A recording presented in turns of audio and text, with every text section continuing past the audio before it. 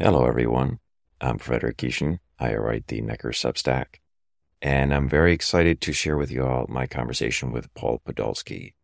So, Paul is a little bit similar to me in that he used to work on Wall Street, and importantly, he used to work at Bridgewater and had a lot of experience with emerging markets. He spent time in Russia and China, and he left and now is a writer.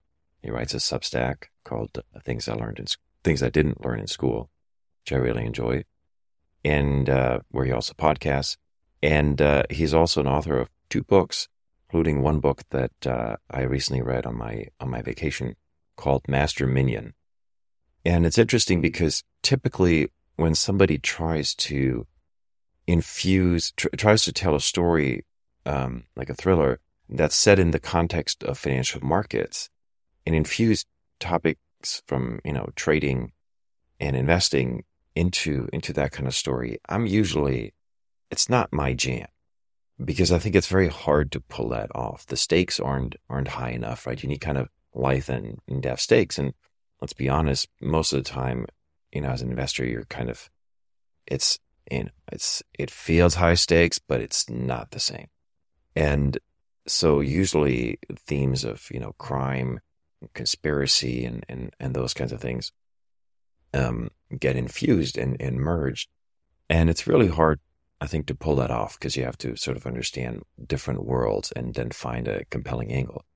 I really enjoyed Master Minion, and I think Paul really pulled it off, in part because, and this goes to his background, because he's able to blend sort of two worlds, right? The world of the hedge fund and the person that views the market and operates kind of maybe from New York or Boston or London, from kind of a safe location. And then the person, in this case, the protagonist, who has to traverse that world and connect it with, the other side, like in this case, Russia and China, and kind of go behind the curtain and go to places that play an enormously important role in the global economy, or global resource markets, or in commodity and currency markets. But that just function very differently and have a different level of intrigue and danger. And because Paul has, knows a lot of people, has been there, I think he's able to really make it come to life. Anyways, I really enjoyed the book. I reached out to Paul. I was like, let's talk, which we did. And we talked about everything from the book to life and his career and kind of how he thinks about things. It's just me and Paul talking. I hope you enjoyed. I certainly did. And I would encourage you to check out his writing, whether it's a Substack or the book. And with that, let's go. I wanted to start off with the book, which I've Great. checked through on my recent vacation. And as I told you, right, I was a little bit skeptical in the beginning because I think fiction that involves financial markets is tricky, right? The stakes may not be high enough. There's a lot of things, like it's hard. It's a kind of a technical topic, and I think, well, frankly, often people who want to write it, they come out of the industry and they may not have, it's hard to write very engaging thrillers. So I loved Master Minion. And I think there are a lot of layers and a lot of really interesting ideas in it. And I could really tell that you were both deep in the industry, but also deep in the countries that the protagonist and the story kind of touch. So I'd love it if you could give me a little bit of background. I mean, you worked at Bridgewater. You've spent time in Russia and China before. Give me a little bit of your journey to the book and how did the story come to you? And just let's start off with a little bit about Paul and how you found your way to that book. Sure. Great. And also thank you for having me here. This is a lot of fun. This is after you spent years in isolation creating one of these things. It's great to connect with readers. Let me just make a big picture point about what I think is special about a fiction story that's different than nonfiction. And then I can get into the history of the background. And I think the strange thing about fiction is there's just a weird paradox, which is on the one hand, you're just making stuff up. And on the other hand, it's sometimes easier to say something true by making something up. And I think the big shift is that in the real world, you never quite know what other people are thinking. You have a hypothesis. And fiction, I think more than any other art form, allows you to create a bunch of characters and imagine their interior world, which is so much of where the mystery and the richness of life is. And so while there's tons of great nonfiction books about Russia and China and finance and personal development and psychology and all these types of things that the book touches on, you can't do that. And my first book was a nonfiction book, and I know that well. And then they'll segue into the world I was in, where I was in for years, both in journalism and in investment management, most of the time with Bridgewater Associates. If you make anything up, you're done.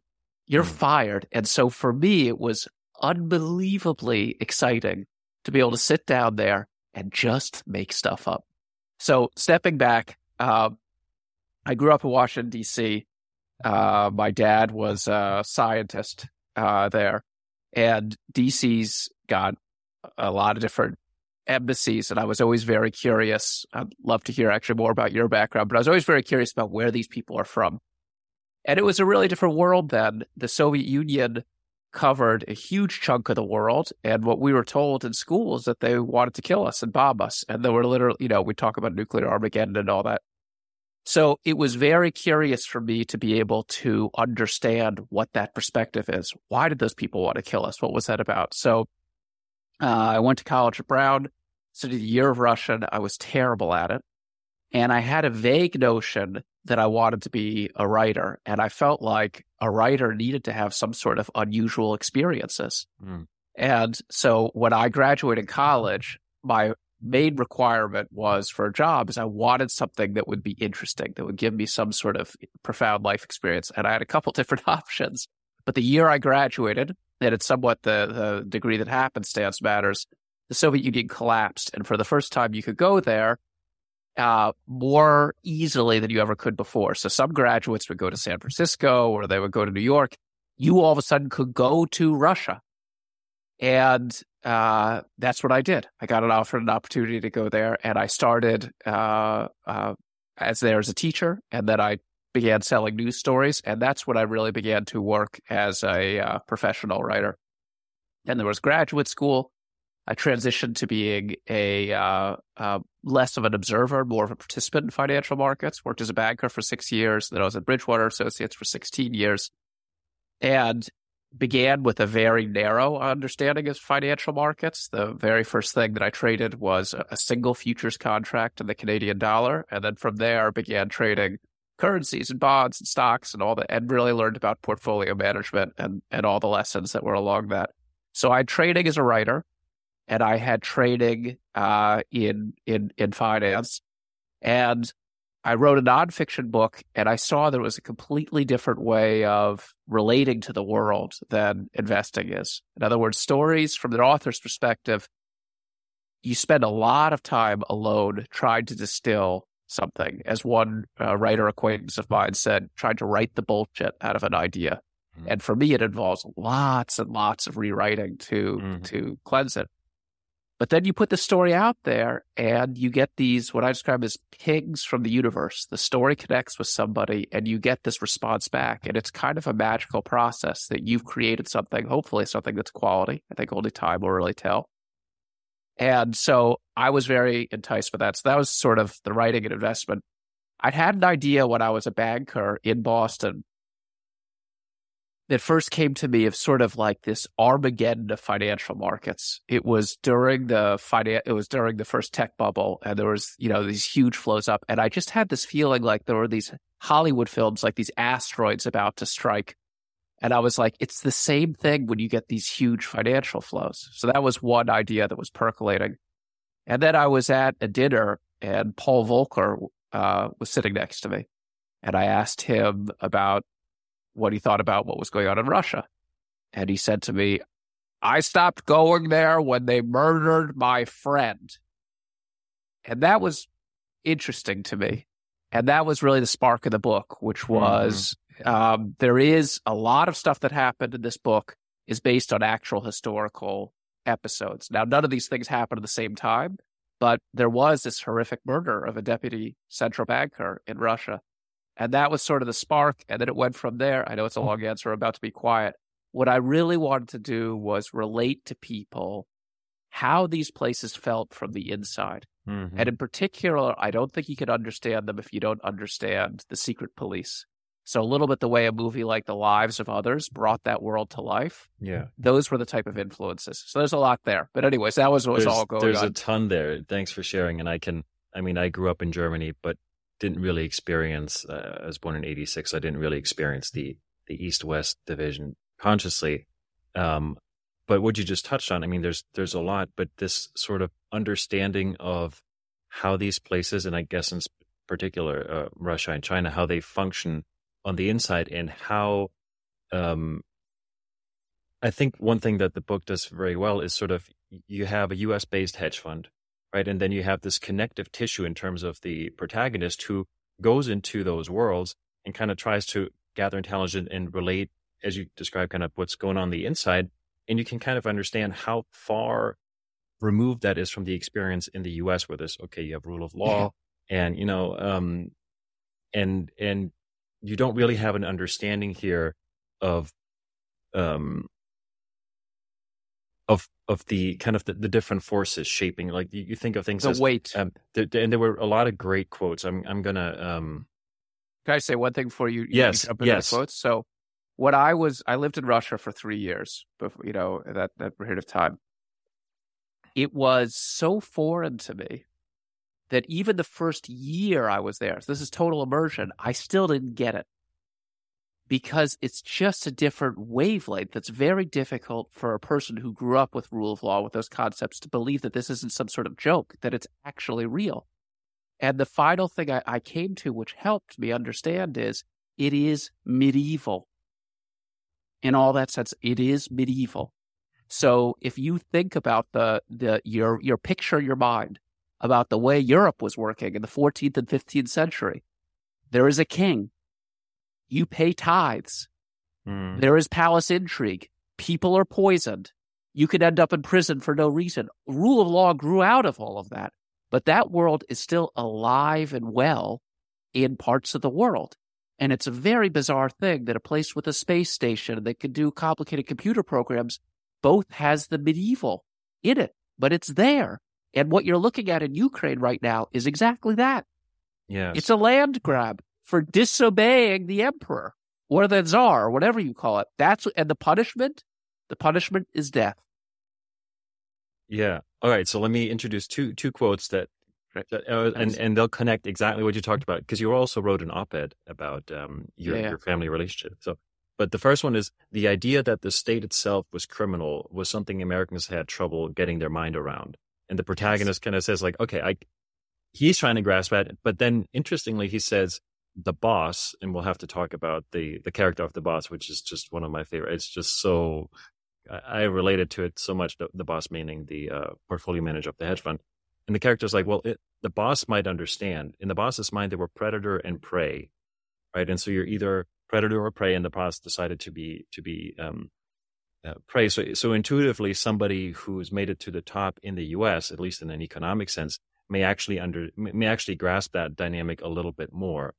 So I'm curious how, if that reflects some kind of experience in reality. And then I'd love to talk about your experience with Russian propaganda and Ukraine, because the Wall Street Journal op-ed that you wrote about that was really interesting.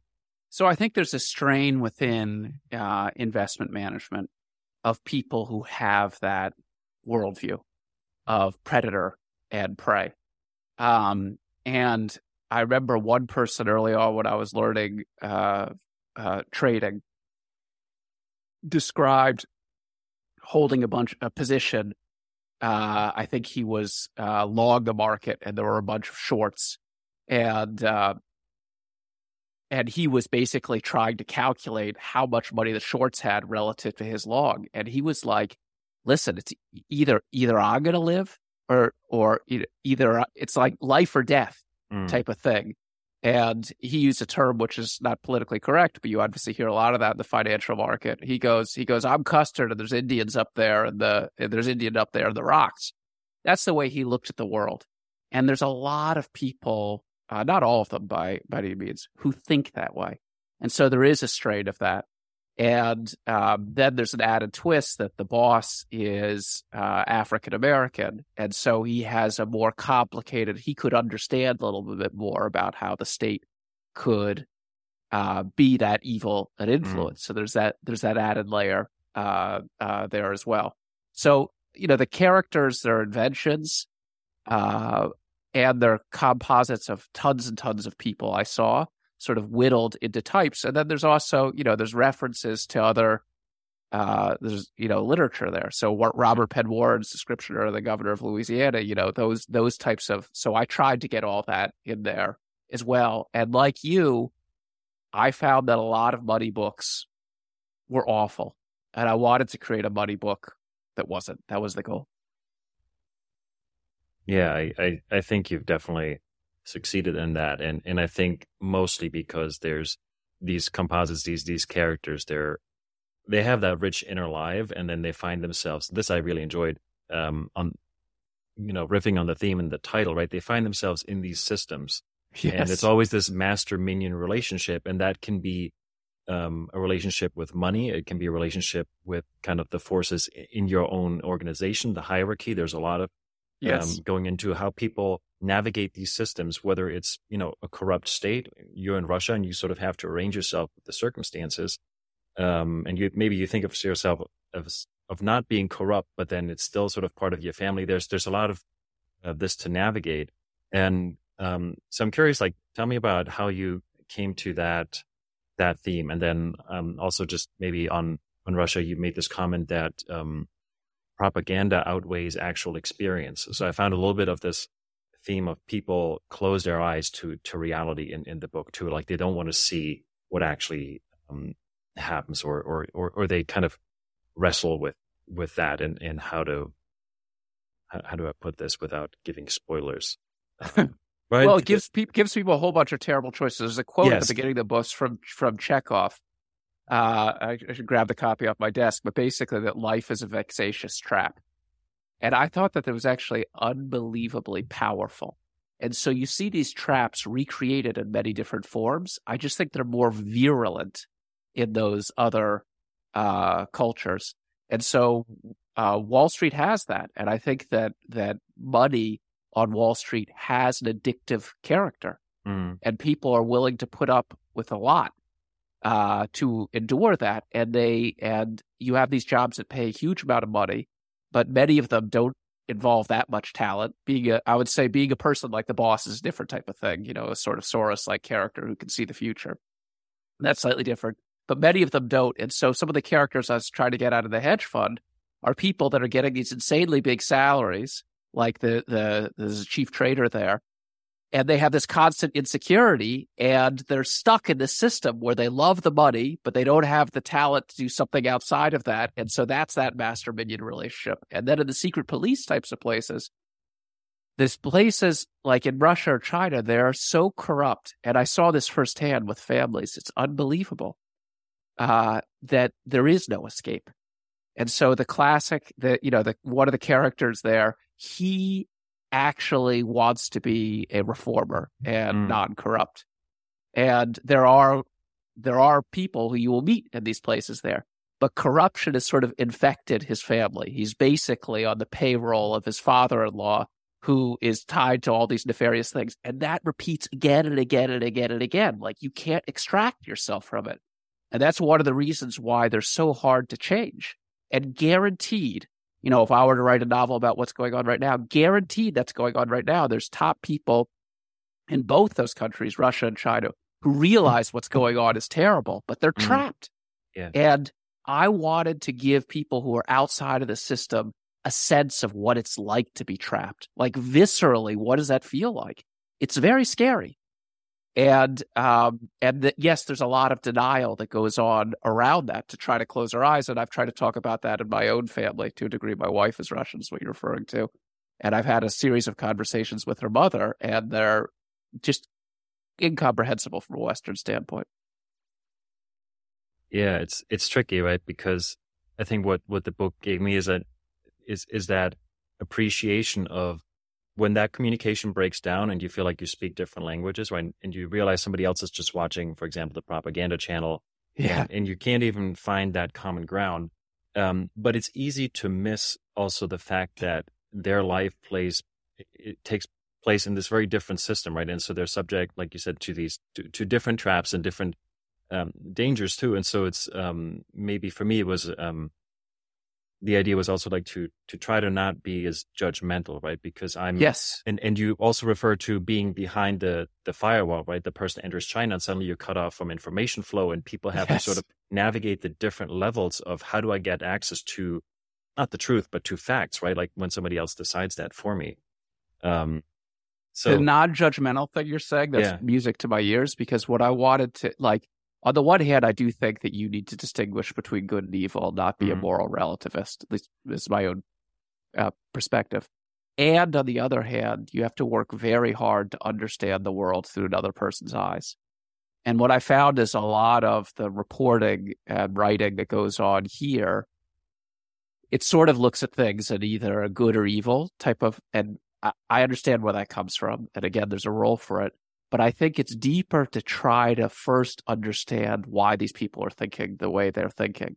And so for me, like creating the character of the characters of the Russian and the Chinese secret police was a really powerful exercise. And this is a very strange thing about writing fiction, which is that after a while, multiple rewrites, the characters really begin to seem like real people. I know that seems like you're adult or something like that, but they do. Like you can sort of imagine, like if you were having a dinner party and these people around there, what that would be like.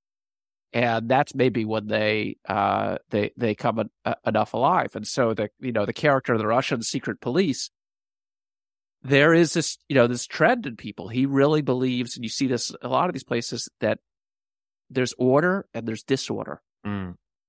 And they really believe that disorder works against the vast majority of people's of interest. And you're like, well, if I have to pay for that of literally shooting innocent people or controlling people's thoughts, doesn't that seem like a high cost? They do not look at it that way. And these people are very prevalent in there. And also the degree of chaos that both Russia and China have experienced. Yeah. China experienced hunger in my lifetime.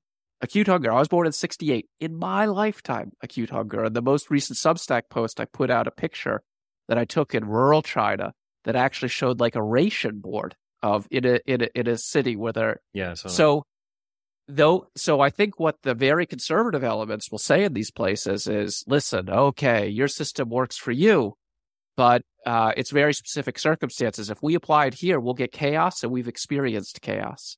And so to try to illustrate that way of thinking, and that clash is it's very real here, but it's much more powerful there, because in other words, there's a clash between the liberal and the conservative here. Just there, the secret police have the upper hand.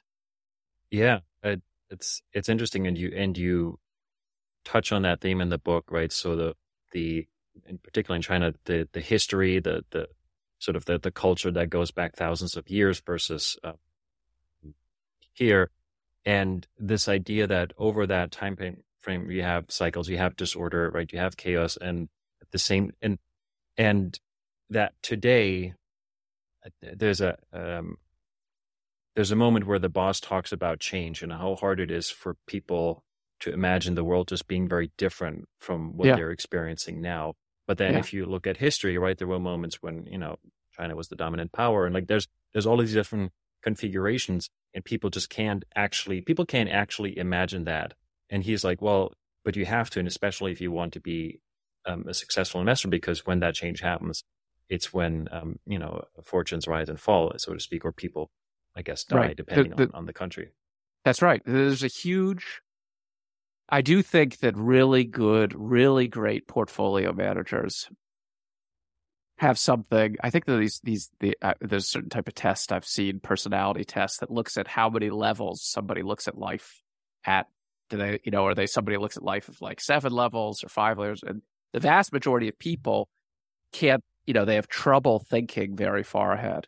And I think really exceptional portfolio managers can look at something that's today and imagine a radically different set of circumstances. And their mind works a little bit like a kaleidoscope. In other words, they're staring at the world and they shift the kaleidoscope and they keep shifting the kaleidoscope, and it's literally changing every single day. And they're imagining what that future is. But some of those things are radically different than what we're living through right now. And those are the people that correctly call stock market bubble tops and crises and things. And it's a weird thing. There is an element to it that I think is quite artistic.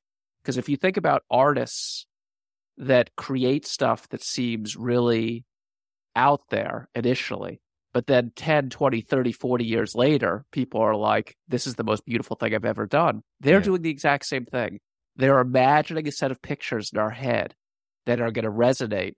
And it takes a while for, look at like a Jasper Johns or something. And there's a theme of painting in the person. So I spent a lot of time looking at different painters. But if you look at this, or the classic Picassos and Cézannes, all this, when it came out, a lot of it wasn't, or a Basquiat, it wasn't looked at the time, except by a relatively narrow group of people, as having some sort of timeless value. And then with time, people came to the art because they were seeing something ahead of time. So I think really great artists have this view, and really great portfolio managers do, but they're using their skills in slightly different ways. Yeah, it's imagining pictures of the future. That's very interesting. I think there's a Bruce Kovner quote where he basically talks about his strength being able to just imagine these different configurations and actually think them through, which I think is what you just described. And I totally agree with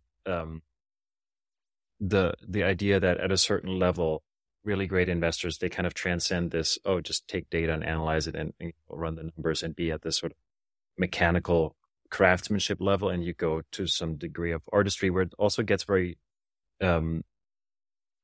it's hard at that point to understand what the lessons are, because it becomes a very kind of individual experience, and like somebody operates at this level. It's like, well, I can't actually replicate that, so I enjoy studying it, but I'm not sure what the it's a very unique and rare thing. And well, a lot of investors will be, sorry for interrupting, will be very focused on data, which is obviously important. And they'll look back like what we're going on right now with the pandemic. And they'll say, listen, if you look back, at 7 of the last 8 cases, when the Fed raised rates this many points, this is what's going to happen next. And that may be what's happening. But that's literally looking back on history and saying, okay, this is predictive of the future. And I think you certainly want to be familiar with history deeply to be a good investor, or to be a good writer. You have to know the genre. But the powerful thing is that it doesn't neatly repeat. And so what's different about this thing? Well, it's pretty different than the 1918 pandemic. And then this one, you have this asynchronicity where China was shut down and then it's opening up.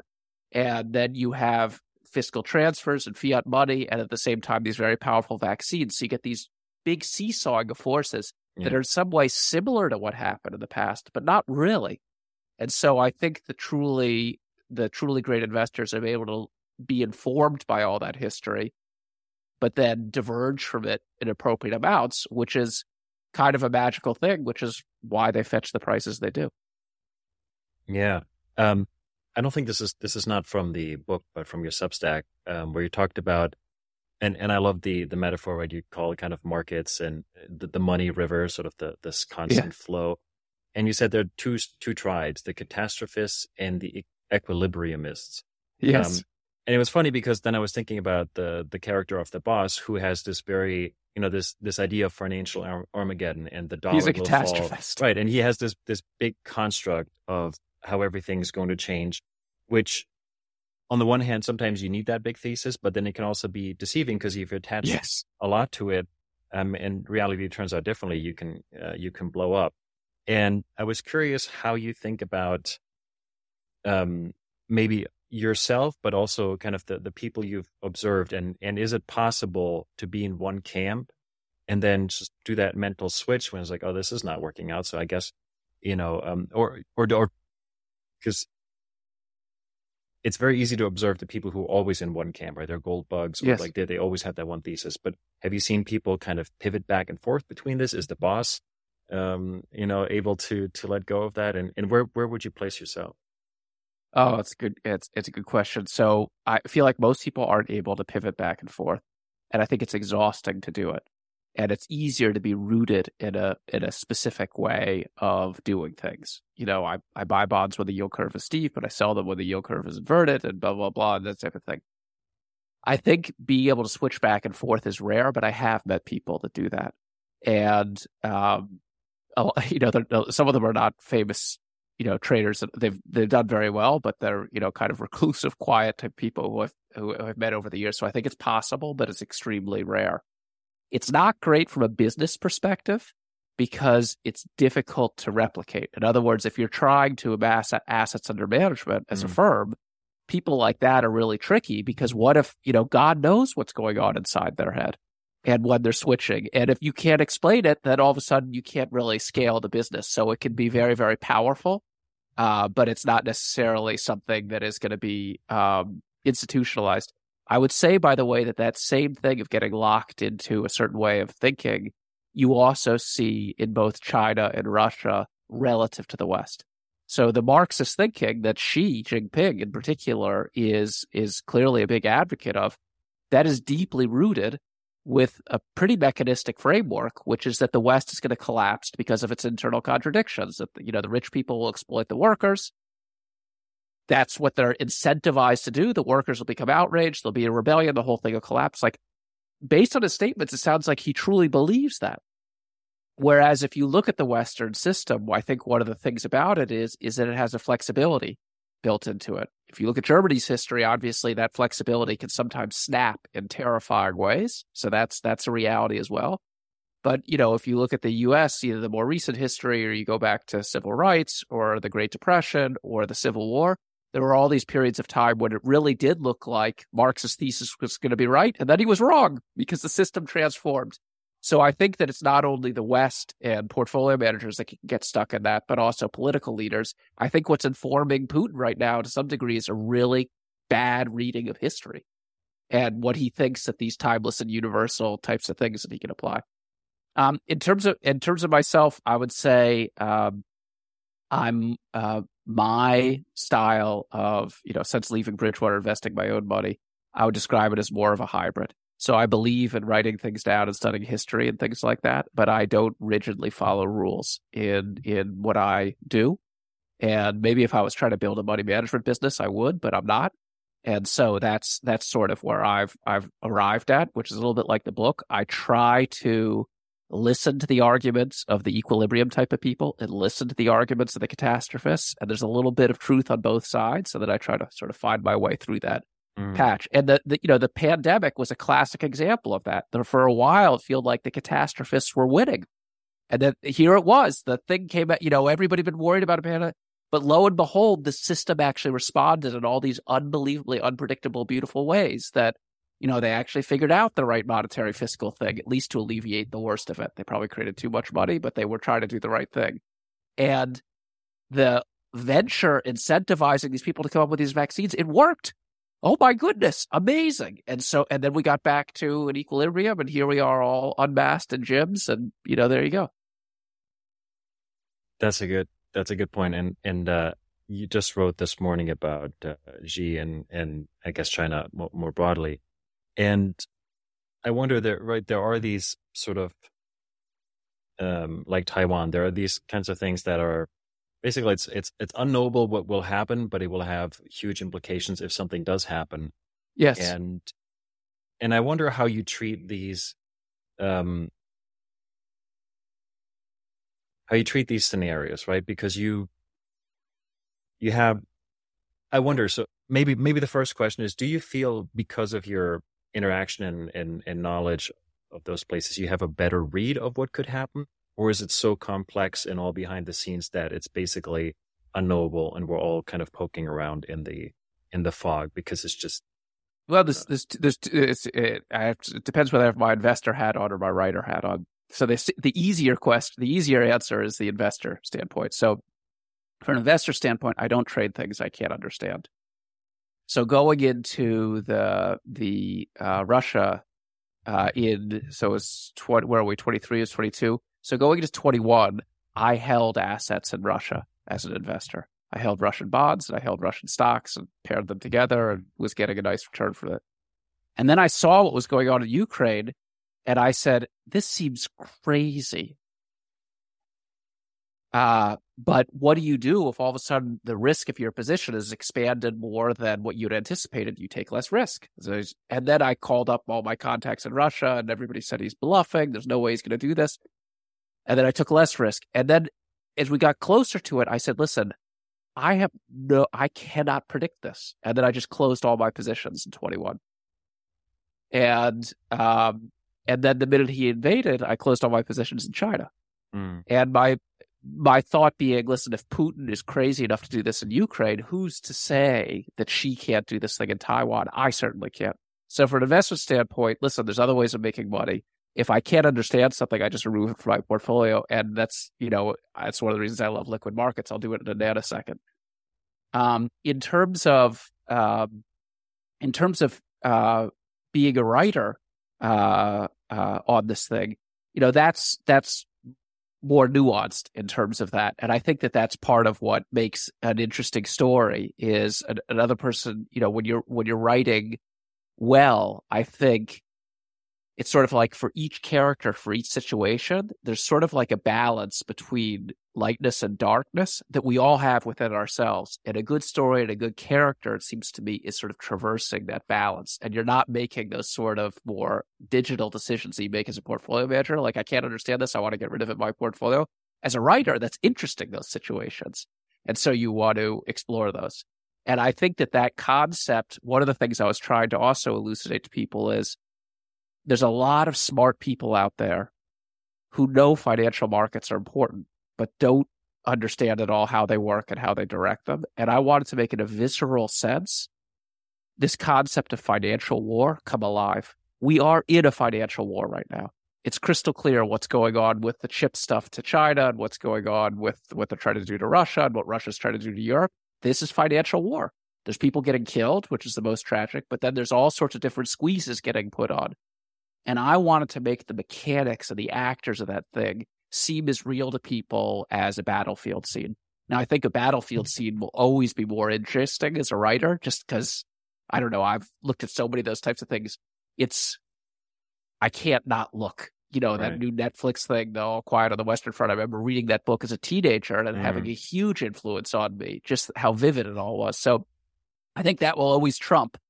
But I think in terms of explaining the world, trying to make this, that these are people taking decisions with a set of assumptions. The assumptions can be faulty, and that's part of what without revealing the plot, that's part of what was going on in this book, and that they're at cross purposes to one another. I thought that the reason why money is so boring for most people is it's an abstract topic. It's like writing about water or environmental warning. But money is people. And if you make it about people, then all of a sudden the stories come alive. That is, I'm going to have to stop right there because that I think is not just very true, but it's also, hearing you speak it and speak it out loud. I'm like, oh, this is a theme in my own writing, my own exploration. I mean, I spend time in banking and at family offices, investing. And for a long time, I was like, why is this so hard? Meaning for me, it's like, I'm not a numbers person. Like, it's just, I'm trying to make this work. And it's just like feels far away from me, but like I've always been interested in the people navigating that system and how they think, and there is that connection, and that connection is very interesting to me. And when it comes to purely, building out a spreadsheet and analyzing a deal, I'm like, okay, this is just not, this doesn't interest me in the way that it has to be really good at it. But I wanted to touch on what you just said. So people misunderstand or don't properly understand markets, and in the end, and there's kind of two elements. One is, and I think you hinted at that, to understand markets or to understand some of the institutions that shape markets, you have to understand kind of the people. And you wrote about your uncle who was at the Fed. Yeah, and talked about, and you're like, okay, if I look at the Fed, it's really people and kind of institutional incentives and their reputation, that kind of stuff. Maybe first, let's touch on that. When you look at markets and kind of, do you think about it as kind of a set of actors and you're trying to understand those people, or how do you what's the trade-off between the data and understanding individuals, and who are also, I guess, limited in their influence, right, by the forces of the market? Both so you're asking good questions too. So just to fit, you raised something in your response to what I just said about stories. I just want to touch on briefly. Then I'll talk about the data people thing. People think in stories. That's how we think. Numbers are really important for measuring stuff, but the way people literally think is stories. And stories are about feelings and emotions. And the feelings and emotions are relatively limited in number. And people have been telling stories for thousands of years, and they revolve really only around a couple of themes. Escape, which is this book is about, is one of them, and a couple of primal emotions. So to make a story resonate with people, you need to be in that zone for it to work. And so when I'm writing either a nonfiction piece or a fiction piece, one of the things I really try to do, which has taken me years to get to, is just listen, like, what am I feeling right now? Where is that coming from? And then when I was writing Master Minion, I was imagining like how, what is going to irritate each one of these people? What's going to scare each one of them? What do they really want? And you have to make the scenes come alive, each one of those things, you have to be very locked in, just the way you would, by the way, in a business meeting. If you're somebody who's good in a corporation, you have a very rich understanding of everybody around the table, what they want. And when you're writing a book, you're doing the same thing. It's just all the characters are in your head. In terms of actual investing, you do need to do both, I think, which is you need to really be rooted in the numbers, but you really need to think a lot of time about the actors. And I'll tell you a story that I've shared once before, but I think it's a powerful one. I had the occasion a few times in my life to speak with Soros. Mm-hmm. And I spoke with him in, I believe it was January of 2000, like 2 weeks after Putin had been Putin came to power December 31st, 1999, if my memory's right. So I asked him, I said, what do you make of Russia's new president? And he just looked at me and he said, not to be trusted. That was all he said. And that's an example of somebody way out ahead of, think what came next, like George Bush. Like, I looked into this man of his eyes. He has a soul. You're dealing with a psychopath, and he got totally played. And so I think really good investors do look at both. If you want to trade a currency, you're looking at the current account and what real interest rates are and what's discounted, all that stuff. But you really need to think about the people that are in charge. And I have used that throughout my career. So early in my career, when I was working in a bank, and I remember trying to offer, strategic advice in the 1998 Asian economic crisis, I had to guess what Greenspan would do. And this is you were probably a young kid at this point, but at the time it seemed really important. And the question was, is he going to cut once or twice or three times? And when I looked at that, I thought, well, this guy grew up during the Great Depression. He's probably scared that it's going to cause a depression. So if it were him, he'd probably take an extra cut just to be sure that he doesn't get one. Now, can you prove that? You can't. You can't. It was probabilistic. And then the piece that you're referring to, when I think about the Fed, I was imagining, okay, say I am the chief of the Fed, and I've just committed one of the worst mistakes in monetary policy in like 50 years. How am I thinking? I'm probably thinking I'm an idiot and I need to repair it. That's a very reasonable. He might not be thinking that way. He might be somebody who's just straight raw numbers. He's just going to follow the data. But probably a part of him is feeling stupid because people are people. And I know when I do something stupid, it lingers with you. So yes, I try to use that. What I'm thinking. This is so interesting. I read about the Soros story, I think in one of your Substack pieces, and what's interesting to me, well, there's a couple of elements. Is one of the themes in the book is the person, the protagonist. He's kind of running around the world, and Nick. Yeah, he's trading information, right? Yes. And he's trying to assemble the mosaic. And I think a lot of times we, thanks to the internet and whatever, people sit at their desk and you open up Bloomberg and you open up Tigris and whatever, and you have all of your information digitally. And the process in the book is very different because basically there's a paper trail and there's some sort of there's certain information that's important, but access to that comes to interacting with people and then sort of trading and building relationships and building trust, or maybe getting played, right? And I think Soros, for example, is somebody who also in his career had access to central bankers or to certain people, and strikes me was very good at that. So I'm curious how you think about that human element of relationships and finding intelligence, being on the ground. Like, where did that come from? How was that part of your career, maybe, or how? Just tell me everything you know about that, because I think it's fascinating. It's definitely part of my career, and it started when I was at Bank Boston. That the CEO was invited to the G7 IMF meetings and didn't want to go, and the invitation got sent to a bunch of people. They all refused. And then finally, after 4 refusals, it landed on my desk. And I was like, are you kidding me? Yes, I want to go. And I just tried to meet with, I like talking with people. And so I would try to meet with everybody. It was a little bit like the podcast. I just tried to seek out people who'd be interesting. And if they said no big problem, talk to the next person. Now, to do that, you need to be able to read between the lines, sort of imagining what they're like and how they fit together. Now, in authoritarian countries where everything is monitored, it's required.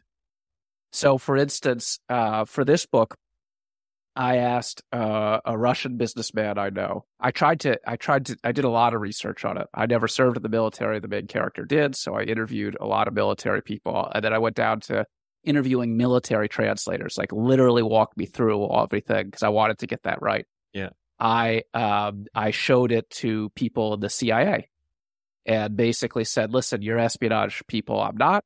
One retired person, one current. And I said, I want this to, if you're an espionage person, I don't want this to read hollow. How would you, and it was fascinating what the holes they picked in my drafts. They're like, oh, that was fine, but that's totally ridiculous. There's a chase scene in Gorky Park. And one of them said to me, he goes, oh, that's perfect. And I said, why? And he goes, because it's so stupid. Nobody would ever do that. And you basically have him as a kind of inexperienced guy. It's perfect for it. That's exactly the type of mistake an inexperienced guy. I thought I was being clever. And I was like, okay, so I left that in there. But then I tried to, through contacts, get people on the dark side in Russia and China to look at this during COVID. Impossible. So what happens is in Russia, for instance, there's a lot of ex-KGB people who then get hired by private businesses to actually interact with the KGB or the FSB now, so that if they're trying to extort money for them or something like that, they have his professional contacts. And he's like, oh, yeah, we served in Dagestan together. Let's try to. So I said, could I talk to them about the book? And what everybody said is nothing electronic. If you were in Moscow, which I couldn't be because of the various, they said we could probably set you up with a meeting and you could ask them questions. And so what I did is I asked the non-KGB Russian business people, I said, and various different plot elements, I said, is this plausible? Is this plausible? Is this plausible? And there's some pretty crazy stuff in there. And they were like, oh, that's totally plausible. They're like, in fact, I'm sure it happens. And I was like, really? I was making things up that seemed pretty extraordinary. And I ran it by them. They go, yeah, of course the FSB does that. And I was like, okay, we're safe. So in those places, so personal contacts were definitely a part of my training and trying to understand that. So I had a sort of rough idea of what that would look like. And then in those countries, in China, everything happens at the dinner table. The official meeting is very boring, but then you go out to dinner afterwards and various different things. And that's when you actually learn stuff. And there's a whole group of people, Europeans and Americans, who are fluent in Chinese, who basically their career is doing that.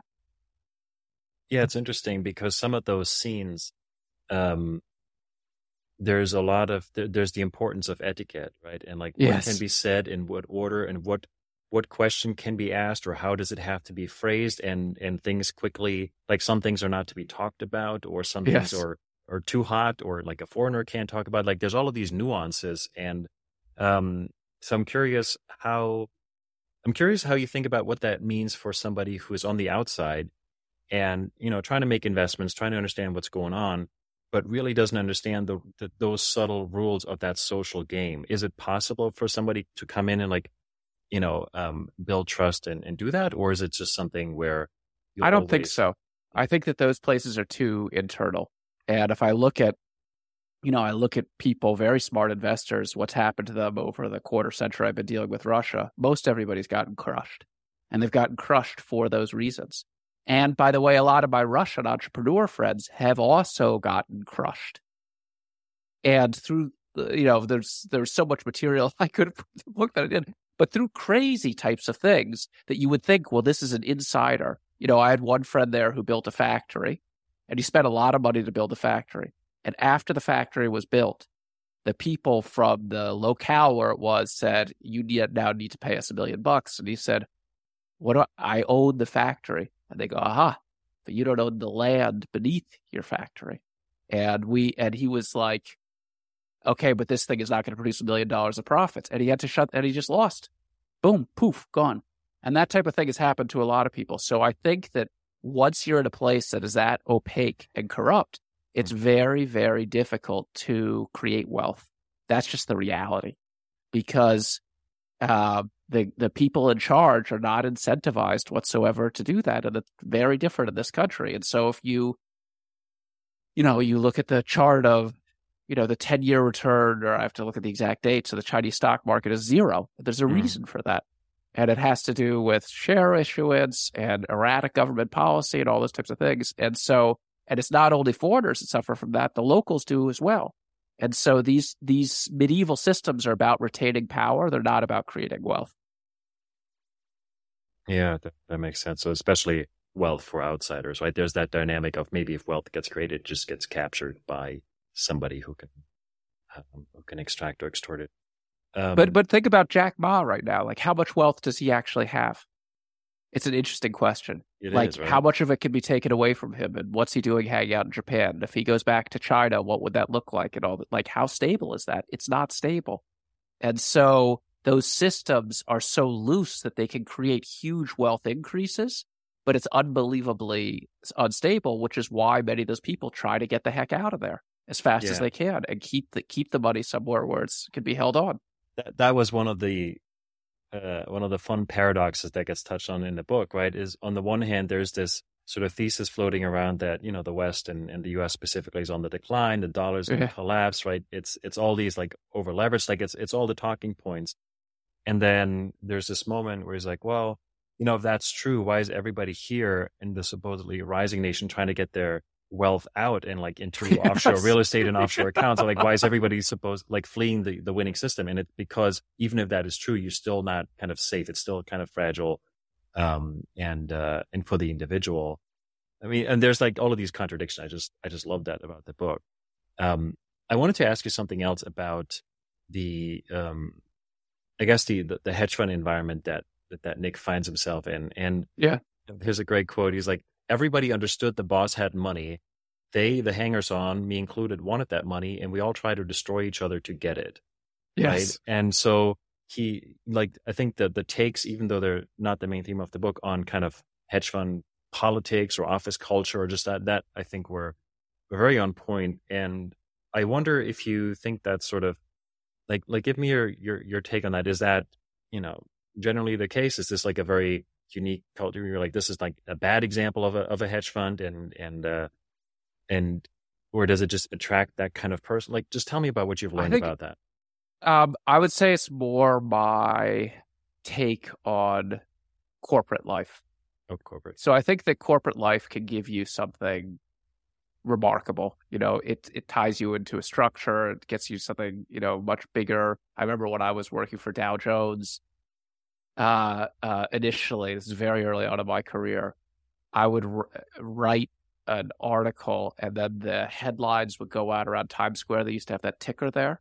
Yeah. And I remember one time getting out of the subway there like 20 minutes after I'd finished work and seeing my thing going around there. So if you're tied to one of these big corporations, you're part of something much bigger than yourself, and it's exciting. And the thing about these corporations, whether it's a hedge fund or whether it's a major tech company or a major media company, is they have scale. Mm. That's the reason that's exciting about them, is that they have the ability to create a product that can achieve this unbelievable thing, which we've had in the last 50 years, which is a scale that was just incomprehensible to previous time. However, with that creates unbelievable wealth. And with that unbelievable, I think that wealth is corrupting in terms of how people behave. And so when you get close to that, it brings out the worst in people. And it's particularly, at least in my experience, if it's really in American corporate culture, it's so complicated because on the surface, people are unbelievably genial and nice and warm.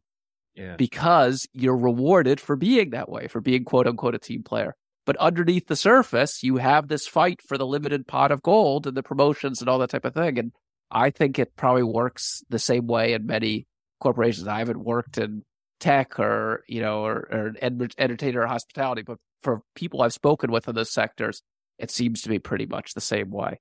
And so I just wanted to describe that because I don't think I hadn't seen portrayals of it that it was well described, which is that you get something and you give something. And like I looked at a lot of films about Wall Street, and all of them are about how corrupt the system is and the people are out doing no social good. And I look at them, I was always so frustrated because it's like it's more complicated than that. Yeah. They are doing something that is that has meaning, and there's this other element to it, and you really have to talk about both of them to get it right. And particularly literary people, it's basically like Wall Street people are a little bit like the way Germans used to be in our films or now Russians are. It's like they are the convenient evil person. Yeah. And I'm like, okay, well, look at a system without Wall Street people. Like that's what North Korea looks like. So that's also not good. So you got to look at the whole picture. Yeah, I think it's very easy to paint this caricature, right? Where the entire financial system is just like, oh, it's corrupt, it's bloated, it's extractive, and then you paint all the people in it as just these one-dimensional, very greedy, again, caricatures. And I think there's obviously an element of truth. It does select for people who are looking to make a lot of money, but there is this whole element of, I guess, the solving of the puzzle, right, and applying yourself to trying to figure out how to allocate capital and how to navigate that market. I mean, that's what fascinates me. But it comes with, once you're in an organization, with what I think you really painted a great picture of this. There is a zero-sum game happening, in the market as a whole, and then in the organization, where you're in the team and you're fighting for your bonus, and you're sort of stuck in that. And there's a moment, or there's a theme in the book where Nick basically realizes, like, okay, I have to somehow get out of this, or I will become like the boss. I will become an addict myself. And it strikes me that you, obviously, I mean, you spent a career in financial markets, but now you've chosen to go a different path. So I'm curious, is there an element of you in that thinking, or do you think everybody ultimately transforms into, if you're near that substance for too long, you transform into somebody who can no longer lead? There's a lot of things. There's a little bit of me in every single character, truth be told, even the diabolical ones. As they say, write what you know, and you have to imagine, what each one of those people, and draws on strains of yourself. I think that money can make you crazy. Like, it's a very strange thing. We need money. Being poor, I've been in very limited circumstances. It's unpleasant. But it's also true that too much money, I think, is not good for you. It's a little bit like food. And, when you were asking those questions, I was imagining, like, how different is it in other industries? Like, imagine you're sitting around the table with Tim Cook, and he's making $80 million or $100 million or whatever type of thing, and you're the guy that's making $1 million. Now, $1 million puts you in the top 0.1% of salaries there, and you're sitting next to him, and you're like, but this guy's not that much smarter than me, and he's earning $80 million. Like, I guarantee you there's somebody in that room thinking that way, because people are people. And so it's so I wanted to get at a little bit the thing, like, in these big money, the hedge fund thing is what I was familiar with, so I could write about that more. But I'm trying to make a more universal point that money can make us crazy. And you have these people, many of the people in the fictional hedge fund were motivated, and I tried to get a little bit, all for their various different reasons of why the security of money was a major motivator for them. And I found that people who grew up in very difficult circumstances and they wanted a ton of money, part of it was maybe because they were a little bit greedy, but part of it is because that's what felt safe. They grew up in such a limited circumstances. That desire for safety just was almost unextinguishable. But I think that it does have this quality that's a little bit limited in your thinking. And I think that there are, like, what is somebody who is making really great art doing? It's not something that can be measured almost in their lifetime. Like, there's a lot of artists who, at the time, they seem brilliant. And then with the passage of time, they're like, not so much. And there's other artists at the time, nothing. And then, like, the classic example is Herman Melville. When he was writing Moby Dick, nobody thought it was a good book. And then well after he died, people were like, no, this is an American classic. That can happen to you if you're in the artistic sphere. So it's highly uncertain.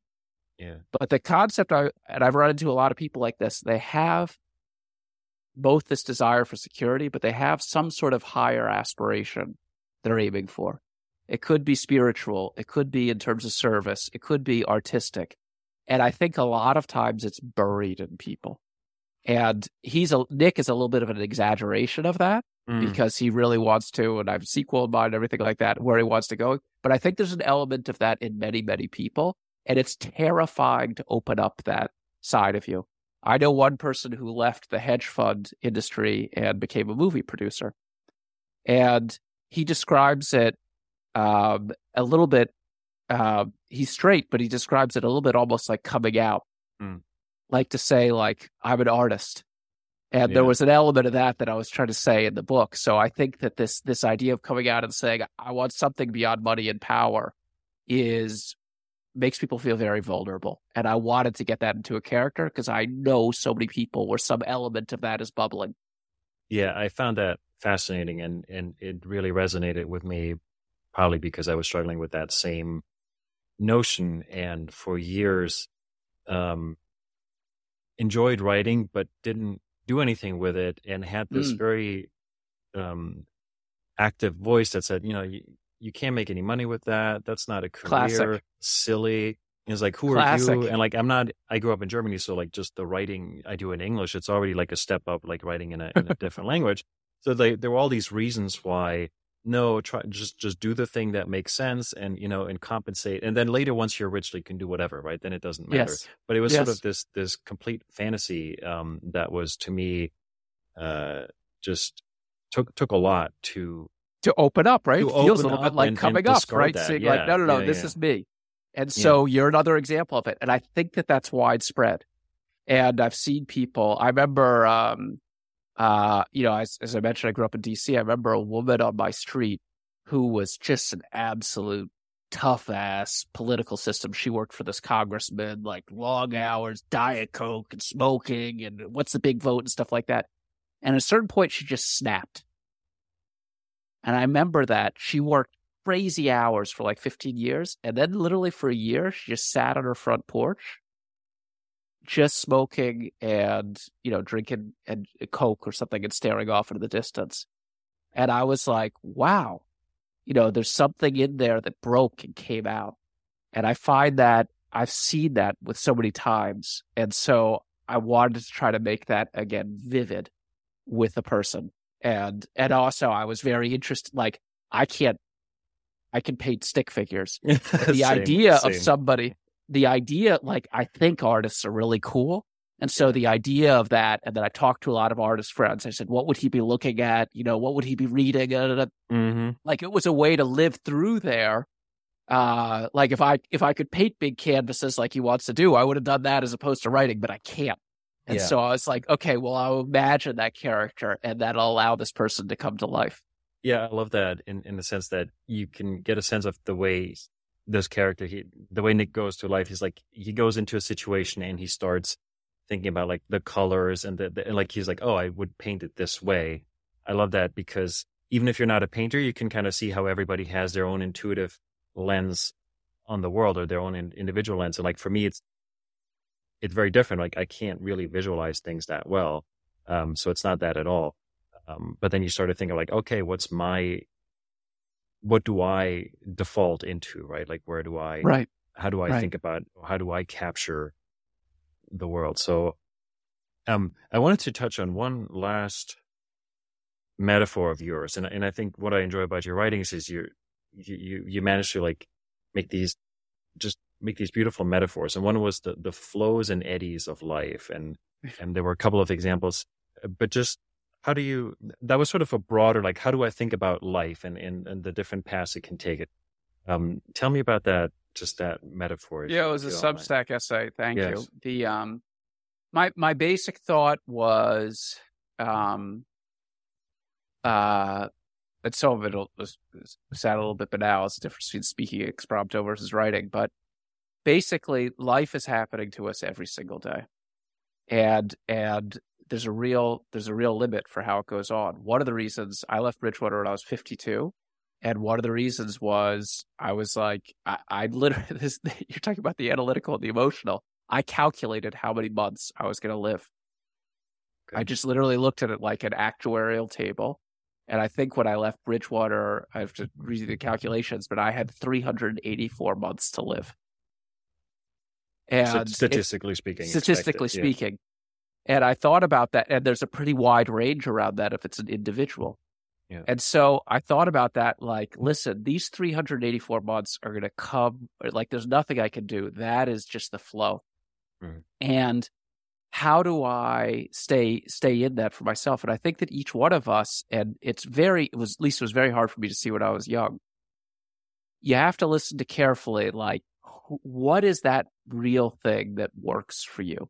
Like, there's a period of time where I had no money and I had a young family, and money really, really made a difference to try to make a comfortable tent, if you will, to sort of shelter them. But a little bit like you, when I was thinking inside, it was like, this isn't the primary thing that motivates me. Like, if I've got $1 million now, if I next year have $1 million and $100,000, and the year after that I have $1 million and $200,000, I was like, that does not actually motivate me. And then those months are going by. It's going 383 and 382 and 381, da, da, da, da. And there are these eddies that you could get stuck at in life. And there's lots of eddies. The eddies are unbelievably, and there's the obvious eddies. So, I think addiction is an eddy, and a lot of people wrestle with that. And there's different forms of addiction. I think anger could be an eddy. And I think that being in a job you hate could be an eddy. So there are all these different eddies that can develop in different ways. And the tricky thing about a real eddy is it's very hard to tell when you're in one. So if I listen to you and you describe this thing that you have this, I think I want to write, but I think that that's really stupid, that's an eddy. Yes. And maybe initially you feel like I'm having this thought, oh, that's a stupid thought. But you're going around and around and around. That's an eddy. Now, how the heck do you get out of that eddy? And everybody has these things. And there's so many, they come in, in our relationships. The other day to my wife, she asked me a question and I answered with a little bit the wrong tone. And then I was going for a walk and I was like, you schmuck. It's like you were being a little bit. So I texted her. I said, hey, sorry, I was a little bit. That's an eddy. So we all have this thing. There's a flow to a conversation. There's a flow to our lives. There's a periodicity to our lives. When you're young, you have this type of thing. And I was like, for me, the goal is just to try to be in that flow as best I can and do a better job of recognizing those eddies. And like in this transition that I've made, when I left Bridgewater, I didn't have a paycheck anymore. I was terrified, absolutely terrified, even though I'd had a spreadsheet and calculations and maybe no one would buy the writing and stuff like that, but I was terrified. And then after a while, I realized that's an eddy too. Like you have to get like, the feeling of not knowing if this interview was going to be good or bad or what exactly I'm going to do afterwards. It's like I have to get comfortable with that discomfort. Yeah. That is the flow to bring this thing out. And the eddy is that feeling of fear that I'm getting. And it affects everything. If I look at my trading, I've had pretty good results, but I've taken way too little risk historically. Why? Because it's been a little bit like, I don't know if I could. Yes. But you don't want to take too much risk because that's a different form of eddy because you're overconfident. And so that middle ground. So what I was just trying to describe is I feel like we're all on this journey together and we're all doing it individually. And it's just recognizing that flow of time and trying to be as in sync with it as we can, which is exceedingly difficult because that kaleidoscope notion of what's true, I think that's true for all of us. It's shifting a little bit moment by moment. So knowing where you go on the river is very, very subtle. Oh, that was beautiful, and calculating the months reminds me of this Tim Urban piece where he visualizes. He calls it the tail end. He visualizes how much time you probably have left with certain people in your life, and how basically by the time you read this, you probably run out of a lot of the special moment with, parents or siblings. And it's very easy to forget that and be in the eddy. And sort of, I guess what struck me with is, I always thought about it as kind of loops of behavior or thinking, and you're in there and you're not actually aware that you're circling. It's sort of, well, this is how it is, and this is my reality, and like this is the thing that's happening to me, and it's hard to break that frame and step out of it. Like, no, there's no reason. Like you can totally make that change, but only if you develop that awareness. So I love that piece, and I really look forward to. Sorry, go ahead. I was going to say that's why it's an eddy. Yes. In other words, if it was obvious, it wouldn't be an eddy. Yeah. Like we're smart people and we're struggling. And I'd also say that we as humans, we're at this very unique point of history because we've created so much wealth. We have an opportunity to choose that pretty much until 100 years ago, thousands of years, they didn't have the opportunity to choose. Now we have all these choices. It's complicated. Yeah. And so I think we got to, have high standards for ourselves and give ourselves a break at the same time, because the nature of an entity is an optical illusion. Yeah, it's hard you mistake it for reality, and then you're like, you mistake the illusion for reality, and you sort of don't understand that it's in your power to change it. But also, I mean, I think a lot about, this is why maybe so I live in New York, and I'm sort of acutely aware of how my social environment, how that does shape me, right? In different ways. And so like, if you work at a bank, right, then a lot of your peers are also, in a bank, and they have certain ideas and certain values, and whether you like it or not, that sort of starts to shape how you look at life, or you run around with a lot of cognitive dissonance all day. Right.